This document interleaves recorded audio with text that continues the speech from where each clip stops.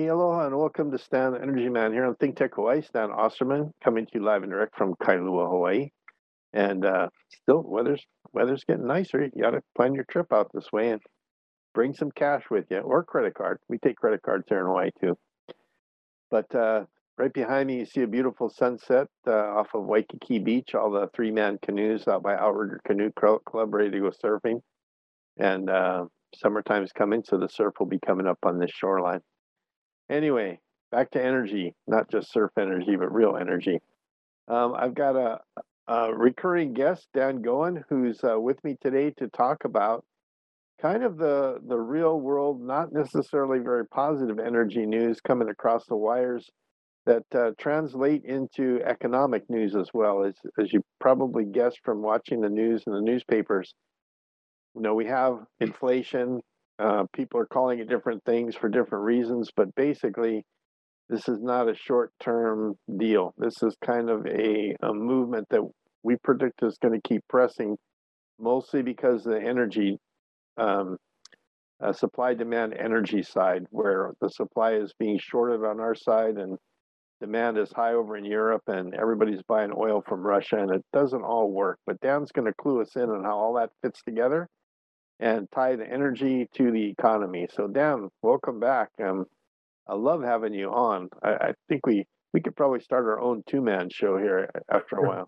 You and I are going to have to do that, by the way. We'll have to see if Jay will cut us loose from Think Tech and let us do that, have our own. Call it Stan and Dan, the Energy Man, or something like that. I don't know. I think that's something you and I really need to consider doing.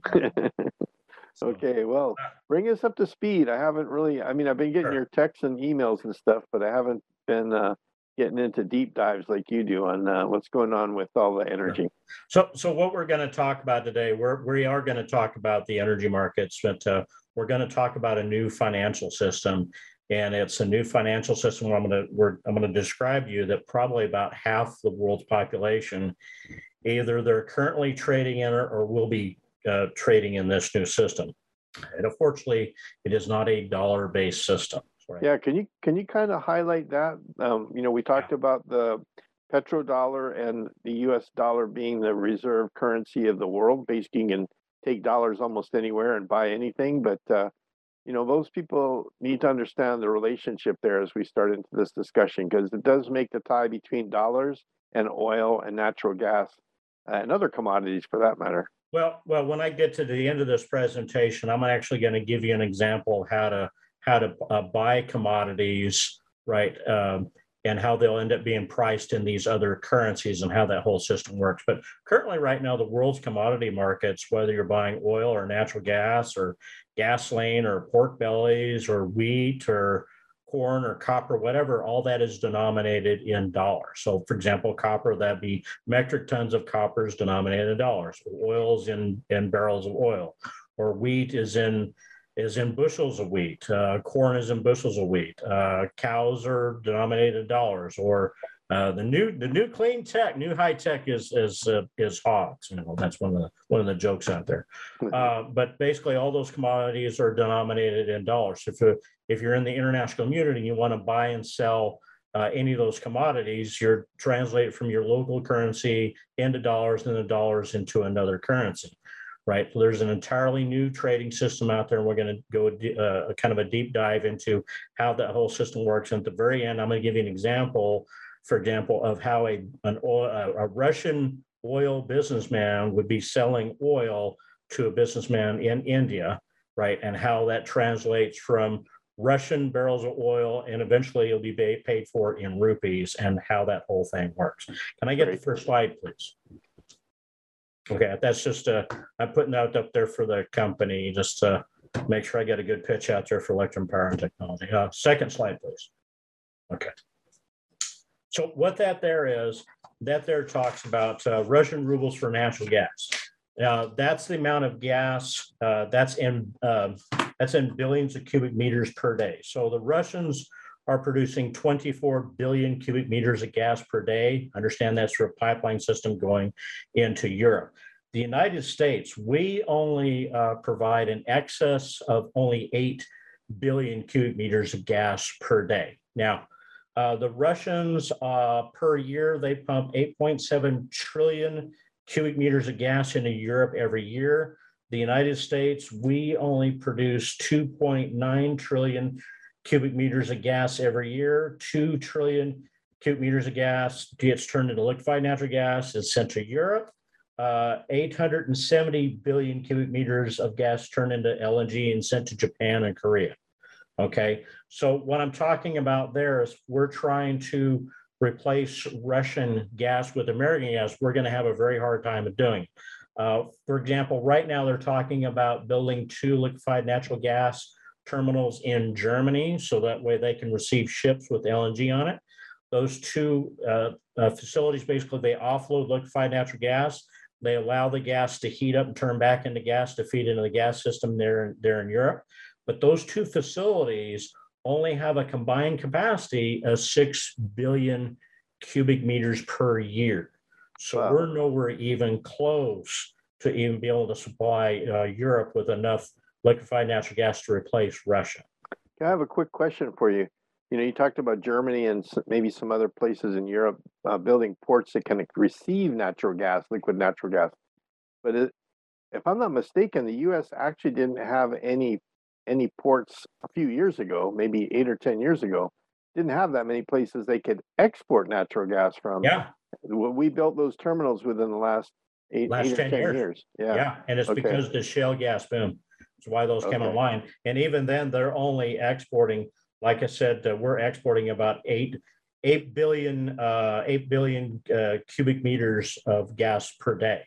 But right? but Europe is pulling most of theirs from Soviet Russia. Union, from Russia, and in the North Sea and some other. all the pipelines. We talked about the North Sea being in terminal decline. So this is only good. And on top of that, those 2 new LNG terminals, receiving terminals are in Germany. It's going to take them 2 to 3 years to build them. Wow. Okay. So if the Russians turned off the gas right now, Europe is really going to be hurt.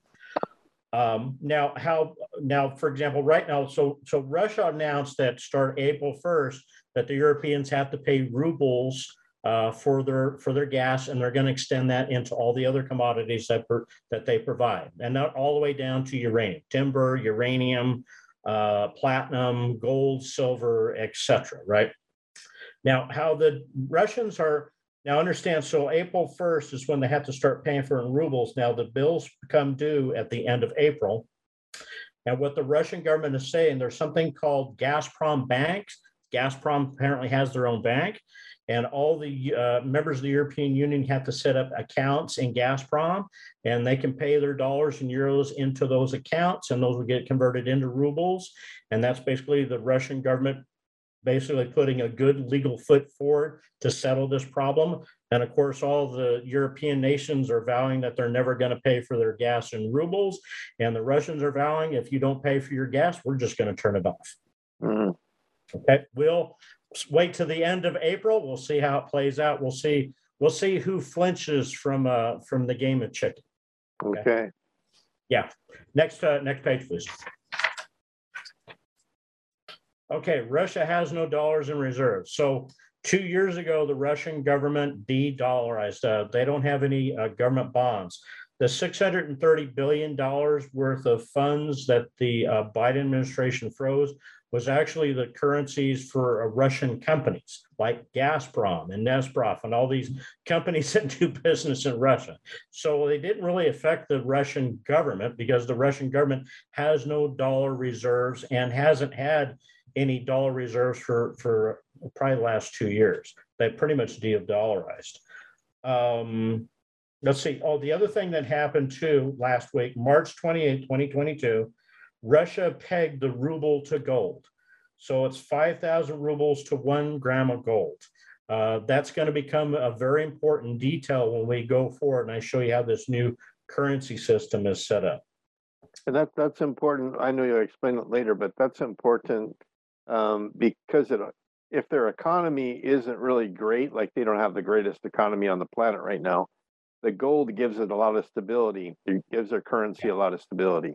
what everybody doesn't realize is there's something called the Bureau of International Settlements. That's in Basel, Switzerland, and they set all the rules and standard for all the banks in the world, right? And for banks, when banks have loan portfolios, they have to have a certain amount of reserves relative to their loans, right? Right. And ever since the 2008 financial crisis, what happened was the United States government, our bonds went from AAA down to AA. So we lost some credit rating, US government bonds. Because of that, all the world's banks readjusted their reserve requirements. So what they did is they put number one on this list of 7 items you can use for reserves for your bank. The number one item on that list right now happens to be gold bullion. And because of that, all the world's central banks, they went to the New York Fed, and they took all their gold back. So for example, back in 2015, 2016, there was kind of a semi-mini scandal. And what that had to do with Germany requested all their gold bullion back from the New York Fed. And it took them like 18 months to finally send their gold back to Germany. And it caused Angela Merkel a lot of headaches because basically the Reichstag, the members of their parliament were very nervous about our financial stability. And you're going to find that detail about our financial stability here in the United States is actually something playing around the world. There's a lot of world central banks that are kind of scary about our debt levels and our banking system. I wish that weren't true, but it is. I know. Well, they're not the only ones scared. Okay, so the other thing is Russia has the second and third largest gold mines in the world. The Chinese have number 4 and number 5 mines in the world. Okay, that's kind of important detail. Now, how the Russians are going to be able to maintain the peg of the ruble to the gold, that's 5,000 rubles to 1 gram of gold. How they maintain the peg is simply this. If the value of the ruble goes down, what they do is they stop the flow of gold into the market, and that causes the ruble to come up in value. When the value of the Russian ruble goes up too high, what they do is they flood the gold market with gold, and that brings the value of the ruble down. Because the Russians are providing, like I said, second and third largest gold mines in the world, they actually have a lot of control over the world's gold market. And since that's number one reserve asset for all the banks on the planet, they actually have a lot of control over the world's money. How would that relate to the Fed and U.S. dollars in terms of balancing their currency? Our money's not backed by anything. You know that, right? So basically, they're balancing, or they're protecting their money using their gold resources, and it's actually even more secure than U.S. currency in some ways. There's something in currencies, in securities, what we call 2-party money and 3-party money. 3-party money is where Stan and I and a third party can say something has value. For example, Stan and I could trade, like, say, a U.S. government bond, okay? And Stan and I can agree it has money. But let's say something happens to the issuer of that bond, then that bond could go to zero. When it comes to something like gold bullion, Stan and I can agree it has value. I don't need a third party to tell me gold has value. Stan and I can agree it has value. It's a rare substance, 99% pure. It's set by troy ounces. It's set by the BIS, which is the Bureau of International Settlements, the central bank of central bank. I can take it anywhere on the planet, and any bank in the planet will redeem my gold and considers it as good for paying all debts, public and private. I don't have to have a question. So if I don't have that issue with banks, I'm pretty sure Stan and I could trade a gold coin. Stan will agree that my gold coin has value. I can agree that his coin has gold value, and it's a very convenient form of trade because there's no counterparty risk involved. Versus like a bond or a stock or something like that, there's always counterparty risk because somebody could do some shenanigans, default on some debt or something, and that's just the world we live in. Okay. Next one, please. Okay. What that is, China and Russia have this new gas pipeline system. It's called the Power of Siberia. What I wanted to show you there is, if you can see all those red squiggles there, those are all the existing pipeline systems. That box there is where the new pipeline systems that they're constructing right now and should be finished by like 2023. They also notice that even India has extensive energy infrastructure with China. So the energy infrastructure goes from Russia down into China. China has extensive oil and gas fields of their own, and notice a lot of those pipelines actually snake over into India.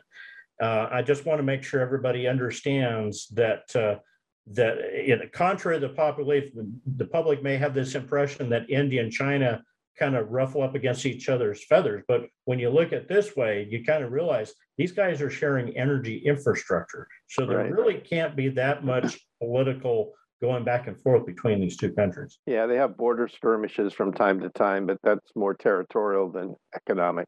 And I think it's probably more show than anything. Yeah, I agree. Because when you start looking at energy infrastructure, you realize these guys are definitely in with each other. I mean, Yeah. yeah. So I don't. Yeah. I'm just trying to show you this way. When you look at this one, I said, wait a minute here. The politics are probably a lot different what you think they are. Yeah. There's what they show, but what they're really doing. This is what they're doing. Yeah, and for the audience, when we put these graphics up, we realize they're kind of detailed and they're hard to see. But hey, you can pause when it gets to YouTube. You can pause it, get your magnifying glass out, and look in there as close as you need to. We're trying to give you clean graphics, but also give you the biggest picture possible. Well, all those pipelines are in red, and most of the features there are in blue. Yeah. And you really look close, and you realize, wow, there's a definitely a nest of energy infrastructure where these countries are definitely integrated. Yeah. So it'd be very difficult for India and China to basically say anything negative to Russia, considering what they're sharing. It's a case of the Siamese twins, and they're sharing a lot of important things together. Mm-hmm. Let's see, and that new agreement with the new pipelines, the $400 billion project, 30 years, signed the second week of February in Beijing, which was the last time Vladimir Putin was in Beijing. And just so everybody knows, since 2014, Vladimir Putin and Xi Jinping have had 38 high-level visits where either Putin's in Beijing or Xi is in Moscow. Wow. So these guys are pretty close. Okay. Next one, please. Okay. Saudi Arabia, Chinese yuan. Okay. So this was just on the hill. Well, I hate to tell everybody this, but this is actually nothing new for Saudi Arabia, right? And I'm going to show you the reason why. When I show you this whole new financial system, this has been going on for a while. First of all, the process for integrating or selling, Saudi Arabia selling oil to China actually started in 2017. Saudi Arabia has had accounts in the CIPS, the Chinese financial system, which I'm going to show you, since 2018, and has been selling oil to the Chinese since 2018. And those are, they're selling it for what are called panda bonds or yuan bonds. And I'll show you a little bit later on, but panda bonds are redeemable in gold.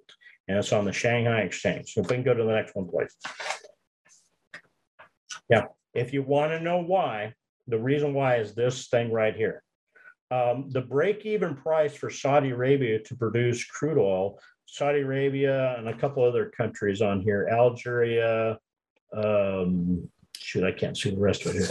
But the point being is a number of these countries have a pretty high break-even cost. So from 2014 to 2020, when oil was $50 a barrel, we were paying for gasoline at $2.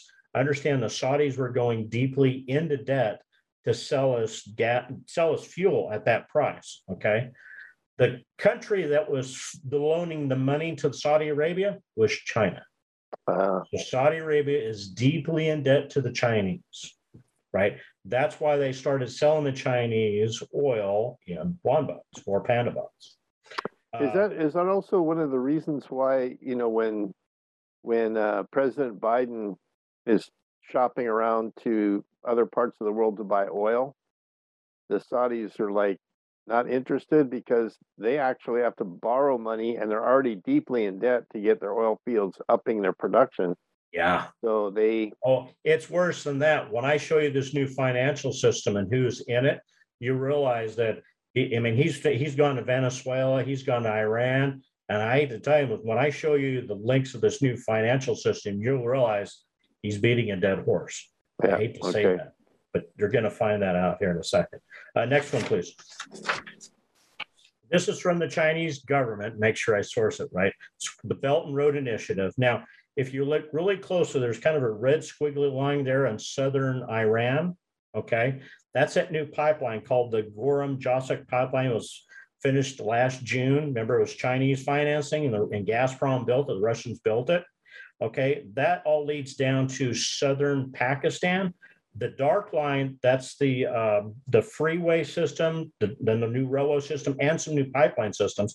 But down in southern Pakistan, a place called Gadar City, the Saudis and China are building a mega refinery. 50% Saudi, 50% China. They've been building it for the last 2 years. That's how deeply embedded Saudi Arabia is in building these giant oil refineries down in southern Pakistan. And after they get all this infrastructure built in this new mega refinery, they're going to be shipping diesel, gasoline, oil fuels, whatever those refineries crank out, to be shipping it up into China. Therefore, they don't need, well, basically the big oil tankers in the Straits of Malacca. But when I went through this and I found out that Saudis were 50% in with this refinery with China, and the fact that they started work on this thing 2 years ago. So let's capsulize this picture just a little bit, because that image is not just pipelines, but it's pipelines very specifically for the continental areas, Asia and it's North, rail lines, freeways. And even shipping lanes, the one going across to Africa. Even so, what the Chinese have been doing, and this isn't just for Europe and Africa, but all the way around South America and stuff, is they've been making investments in ports, rail, pipelines, so that they can control shipping lanes. Yeah. And like you say, they'll go into a country and they'll say, "Hey, what you need is a mega port here," and the country will say, we'd like to do that, but we can't afford it. We don't have enough money. And the Chinese go, "No problem. We can help you build that." And so they build it. And then when they can't pay off the loan, when the country can't pay off the loan, they go, "Well, you're just going to have to let us bring our Navy here or do whatever they kind of leverage that. Oh, yeah. So this One Belt, One Road initiative that China's been pushing for probably at least 10 years now, it's pretty much underway around the world, and that's how they're trying to exercise their dominance around the world. Well, one of the things I remember when I first came on your show, I told you that you could take a train from Amsterdam and all the way to Beijing in 10 days, especially through that rail system. If I can get the picture back up here for a second. Yeah, there we go. Okay, so they put together, it's called the Eurasian Economic Union. It's a free trade zone. The initial members are Russia, Kazakhstan, Belarus, Serbia, Armenia, Kyrgyzstan, China, and Vietnam. Okay. And they're going to be adding Saudi Arabia, Iran, Pakistan, Iraq, right, to it. Okay. And probably more likely India will be in there also. And I'll show you the reason why. Can I go to the next one, please? Okay, this is the new banking system the Chinese came up with. It's called CIPS. It's a replacement for the SWIFT banking system. So in Africa, there are 141 member banks in Africa. Europe, 156 banks. Asia's got 914 banks. 535 of them are in China. North America, there are 28 banks that have terminal access to the CIPS banking system. South America, 17 banks, and something called Oceania has 22 banks. Now, if you look really closely, you've got China, India, there's Saudi Arabia in there, Iran, Iraq, Pakistan. They're all founding members of this new banking system. It was started in 2017. The first financial transaction went across it was an oil futures contract, came out of the Shanghai oil market. March 26, 2018, it was with Iran. That's when Iran started selling oil to China in panda bonds. Can you relate this back to the SWIFT system and that being one of the sanctions that we leveraged against Russia on the Ukraine thing? Yeah. I'm going to go to a second. When we did those sanctions on Russia, kicked them out of the SWIFT system, well, now all those commodities are going to be pushed over onto the new system. Can I go to the last page, please? Okay, there it is. Okay, so this here is from Kitco.com, but what it is, it's a country-to-country trade, and this is actually the exchange rate, or called the Forex exchange, and it actually passes through the gold market. The idea here is A given amount of a currency is traded for 1 troy ounce of gold, which is 99.99% pure, which then you can trade that 1 troy ounce of gold for another currency. For example, American dollars, according to this chart here, to buy 1 troy ounce of gold, it requires $1,918 for 1 troy ounce of gold, which then can be used to trade. 1 troy ounce of gold can be used to trade, for example, 144 for rupees would be 144,993.8 rupees if you trade your gold for rupees. So the point is, this is how you trade the world's currencies, and you go through the gold market. Now, one of the aspects of this is that India has the largest and oldest gold markets in the world. So when it comes to gold, there's no country that's as liquid with gold as India. In 2021, 25% of Russia-China's trade is on this new system with Russia. When Russia was kicked out of SWIFT, basically they're pushing all those commodities onto the SIF system, and eventually they'll all be traded on the Shanghai Exchange. And eventually all these commodities will in the future will be traded in Chinese yuan. Now today, if you're going to use this system to, let's say I'm going to give you an example. Let's say I have a Russian businessman who wants to sell some oil to somebody in India, okay? And I'm going to explain how this is done in the banking system down in India. So the Russian businessman, he would have a bank account in a bank down in Mumbai, down in India, okay? That'd be the first thing he'd have to do. Now the banking system there in India, because right now we still have a lot of commodities denominated in dollars. So that computer system every hour will pull down the spot market price of the commodity in dollars. So oil will be in barrels, copper would be in metric tons of copper, corn would be in bushels per, this many bushels equals this many dollars, this many barrels equals this many dollars, etc. The next thing that the computer system every hour would pull down would be this chart right here, this exchange rate for gold for all these different currencies. This is how you translate currencies into gold and gold back into the currencies. So how you do that trade is, first of all, you would say, let's say the businessman, he wants to sell 10,000 barrels of oil. So he'd take his 10,000 barrels of oil, and that would be converted into what's the dollar value for those 10,000 barrels of oil. Then those dollars would be translated into gold. How much gold would those dollars buy? And then you would translate that gold into Indian rupees. So that's how many Indian rupees the 10,000 barrels of oil are worth. And then those Indian rupees will be deposited in that bank account of that Russian businessman. Now, if that Russian businessman wanted to convert his rupees into another currency, he would go through the SIF system, which also uses that same gold market. And basically you would trade your Indian rupees for gold in the SIP's trading system, the Chinese SIF's trading system, and translate that into Russian rubles. And since the Russian ruble today, well, is being pegged to gold, that makes the Russian ruble as good as gold. But this whole system, notice it actually doesn't, none of this flows through an American bank. Right. All this is done in the banking systems in Asia, basically between Russia, China, and India. And I've already described all these countries are already part of this new banking system. Yeah. And they've already been trading these commodities in that new banking system. So we got about 30 seconds left. So what is this hitting home? How hard of a smack is this between those countries and the United States currency-wise? Well, so there's a part of this that's talked about and part of it's not, okay? And part of it, it's going to require us to take kind of our ego out of this. And here's what it is. So it is known internationally that the Russians do export 10 million barrels of oil every day. The additional piece to this is the Russians export an additional 10 million barrels in the form of diesel, gasoline, and fuel oil. So already processed. The truth is the Russians are exporting close to 20 million barrels of equivalent to crude oil every day. That's 20% of the world's oil market. And then you're throwing the natural gas, there's no way to displace this. Right. All right. So that paints the picture. If you tick off Russia right now, they can hold back 20% of, not that they want to, because that hurts them too, to not sell any oil, but they can control it. But Stan, think of it. They've got more than half the world's population captive. I Yeah. mean, between India and China and the rest of Asia, there's over 3 billion people. Yeah. They've got a captive customer base for their products. So that's a complete economic system that they basically can effectively keep us out of.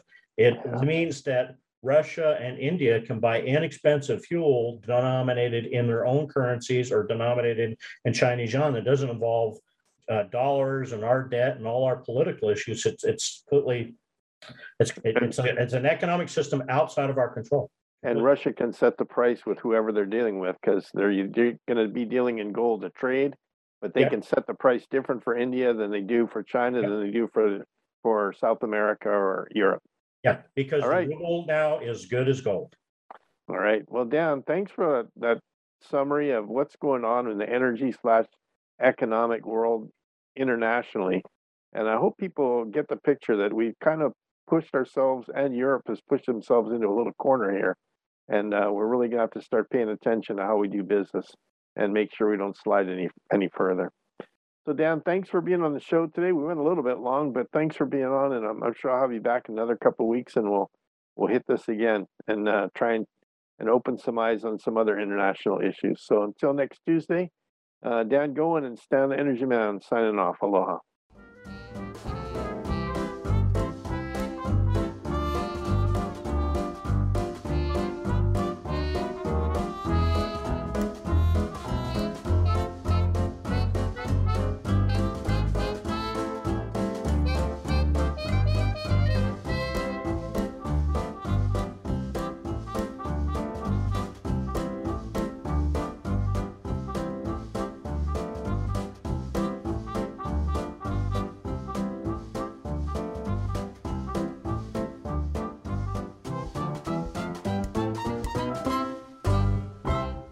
Thank you so much for watching Think Tech Hawaii. If you like what we do, please like us and click the subscribe button on YouTube and the follow button on Vimeo. You can also follow us on Facebook, Instagram, Twitter, and LinkedIn, and donate to us at thinktechhawaii.com. Mahalo.